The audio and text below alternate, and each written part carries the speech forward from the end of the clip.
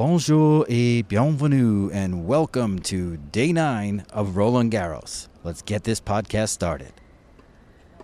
You are listening to the Lucky Letcord podcast, a Tennis Now production sponsored by Tennis Express. I'm your host, Chris Otto. So happy to be with you from Paris, high above court number 1, the Bull Ring, where doubles action is about to take place. We've got Elise Mertens and Aryna Sabalenka warming up on this court right now. It's a little bit overcast in Paris, slight breeze blowing. You can see the flags waving in the distance around this court, this beautiful court that will no longer be here next year. So sad, but yet true, but part of the awesome development that is taking place at Roland Garros, and you've heard a lot about that. New court, Simone Mathieu, so much good stuff going on here in Paris. We're going to get to the order of play shortly. We've got singles action on court right now. Ash Barty and Sonia Kenin in a third set on Chatrier, and Madison Keys and Katerina Siniakova are battling on Suzanne Lenglen. Also got a special interview coming up today with a man by the name of Olivier Jeunehomme. He is the coach of Dayana Yastremska. He also works with Justine Henin, spent some time coaching her in the past, and now is working at the Justine Henin Tennis Academy. We got to get his views on the tennis here in Roland Garros, and of course his thoughts on the amazing potential of Dayana Yastremska, who is now world number 32 and has won 3 WTA titles in the last 9 months. Is her breakthrough at a slam coming? They are preparing for the grass season pretty soon, so it'll be exciting to see what she can do this summer on the grass. It'll be exciting to hear that interview. It'll come up shortly. But before we get to the interview, just a quick few notes on the order of play. What else are we going to see today? Well, Novak Djokovic and Jan-Lennard Struff are up next on Chatrier. They'll be followed by Dominic Thiem and Gael Monfils. Thiem and Djokovic, of course, headed for a potential semifinal here in Paris.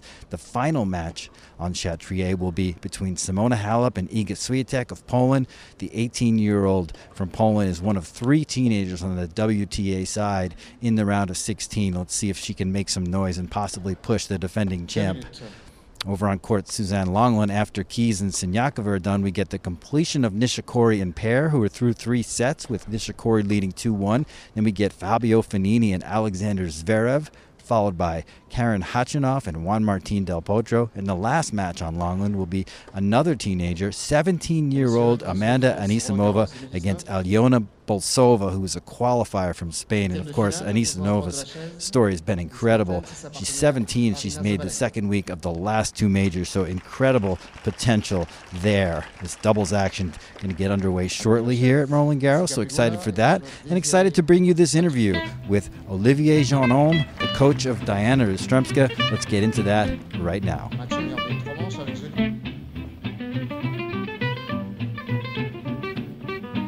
Super cool. The Lucky Letcord podcast is very proud to have Olivier Jeunehomme, who is the coach of Dayana Yastremska. He also works at the Justine Henin Tennis Academy, and he's here at Paris with us, and we're having a little time to chat. So, hello, Olivier. Nice to meet you.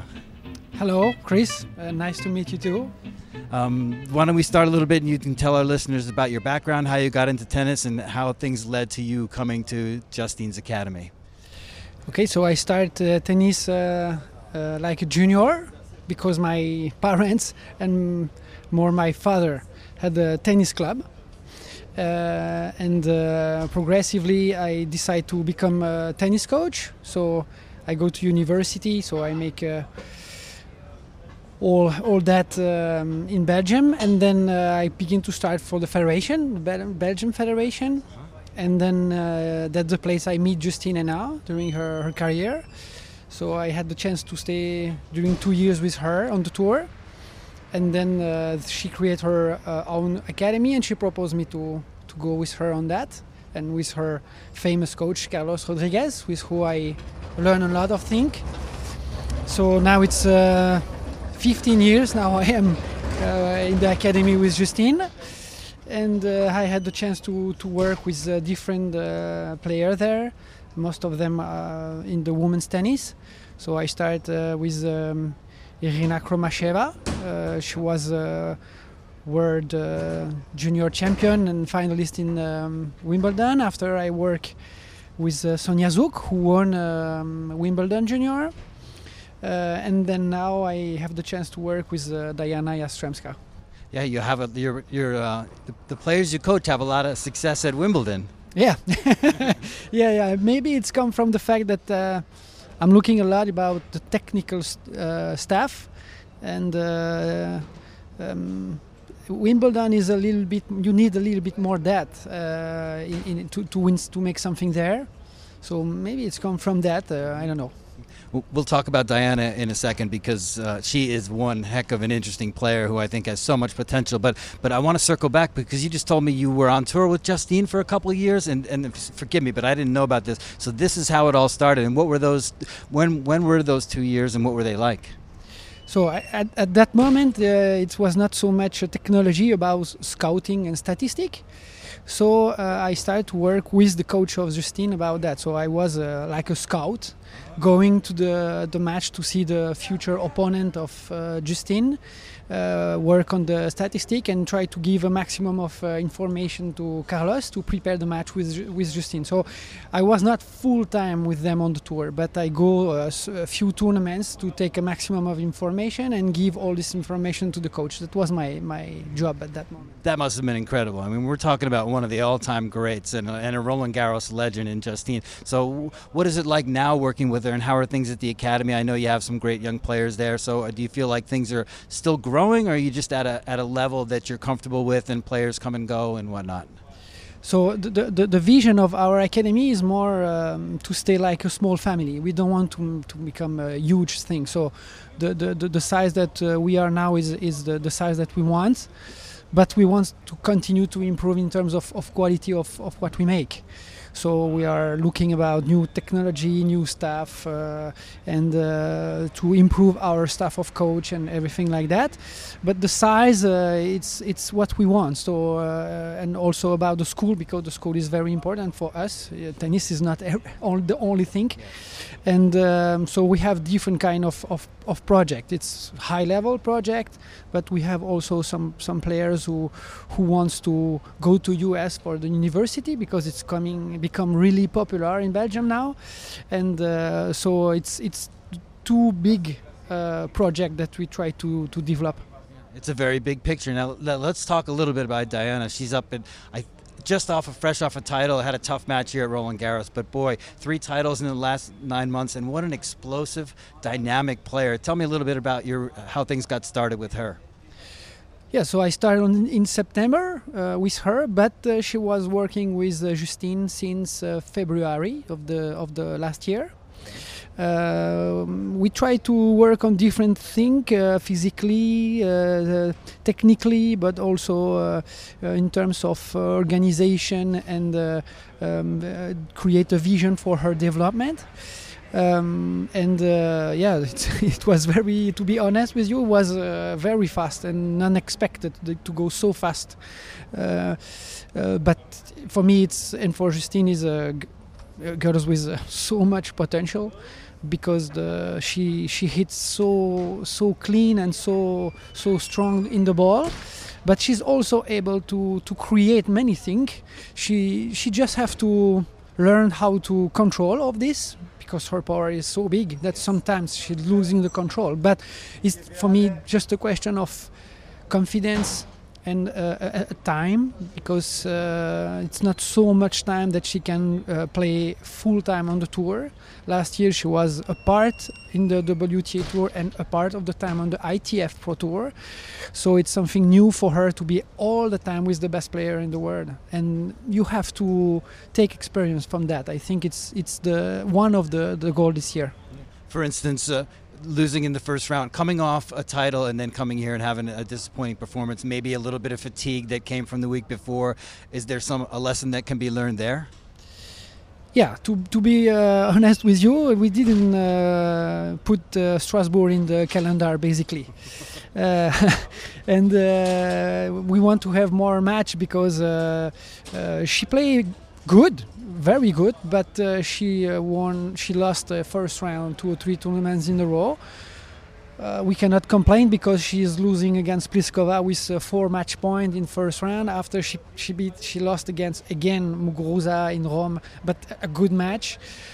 So it's part of the experience that she have to take and learn. And then we decide to go to Strasbourg because we want to have more match. But I didn't know that she gonna win the tournament. She played a very, very good match in the semi-final against Zabalenka, and after a big battle in final against Garcia. So, yeah, too big. And then we arrive here. 1 day to rest. Just 1 day to rest. The draw was not too easy, but that's life, that's sport. And again play Suarez Navarro, for who I have a lot of respect because she have an amazing experience, and on clay she's very, very strong because she can make so much different thing. And Dayana make a very, very good first set. Following the plan, she was very aggressive. She find angle to make move Suarez Navarro, but progressively from the beginning of the second set, it become more physically difficult for her. And I think Navarro understand that and feel that, and then she tried to make the match more hard and hard and hard. And then, at the end it was very difficult for Dayana. But anyway, a very good experience. Yes. Again, a good match. I cannot say that she played bad. She just that, it's tough match. There's always a winner and always a loser. Well, we learned that she can play on clay. She just bagged the title in Strasbourg. We know she can play on hard, and we also know she can play on the grass. She's a runner-up at Wimbledon Juniors. I think it was 2016. I remember watching that match, and that was a great final. But what are you looking forward to? You said you're heading to grass next week. Do you think she's ready to go, and what are some of the things you're working on with Dayana in terms of grass play? We're trying to work on the adaptation that you need to make for the grass. So try to play a little bit to the net, all the kind of approach for backhand and forehand, the slice and stuff like that. But I think she's ready because on clay you have to build more the point, and she really tried to make that during this period on the clay. So I think she's ready to go to grass, and she have confidence because even she lost her first round. I think she feel that she improved a lot in the last months. So you never know what can happen, but I'm pretty positive for the grass season. And of course, here at Roland Garros, we can see that there are 3 teenagers in the round of 16. It's the first time since 2008 at Roland Garros, in 2009 at a Slam. So there are opportunities for young players. Of course, Iga Swiatek of Poland was Wimbledon girls singles champion just last year, and she's making strides. So you must feel that Dayana is ready to compete at these tournaments. It's just a matter of time and getting the right draw and being in the proper shape. I think it's a great moment for tennis because I think it's 4 or 5 very good girls who coming, very young teenager. And the career of the player is longer, so you have some player who continue to play longer, and you have some young player who arrive. So it's a good rivalry, I think, a positive rivalry. And I really think that Dayana can make something. It's just, like you say, a little bit luck for the draw. And the right moment to have the confidence, and because it's a big battle, the level is good, and you have to be ready just at the good moment. But I feel that progressively it's coming, and she will have a chance, I think. Yeah, nevertheless, I mean, she's made so much progress in the last year and won a lot of big matches. She was very impressive at the Australian Open. So, I'm curious, what do you think is the difference between her maybe when you first started working with her and now? So I think it's a mental aspect. It's that she believes that she can make it, and because she won 1 or 2 good match against good player, and then she begin to believe on herself and on her capacity. Because since the beginning I was honest with her, I really think that she have a lot of potential and she can play amazing. I really don't know what is the limit for her, but you can say if you need to have 1 or 2 results to show to the player that they can make it. So it was the first point, and the second point, she after that begin to understand how to move a little bit more inside of the court and how to make it, and her way to move changed a lot. and then the perception also of the court change, and automatically her level grow from 2 or 3 level, and that's why now I think she can play at that level. And so, what are your goals for the rest of the season? And then I guess you plan on having an off season with her back in Belgium once again. That'll be the second time you've done that. Mm-hmm. Yeah. So we try to get in the top 30 from the end of the year. That seems easy. Yeah. Which after maybe I will see you in 1 month and I will tell you another. But right now is this one.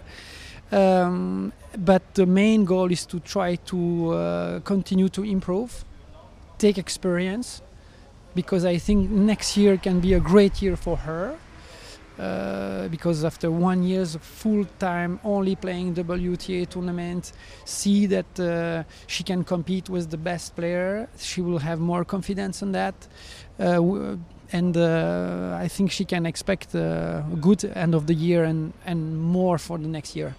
Fantastic, Olivier. Hey, I wanted to ask you, I saw Justine the other day on court, Suzanne Lenglen. Is she out here as well? Yes, she's working for the French television.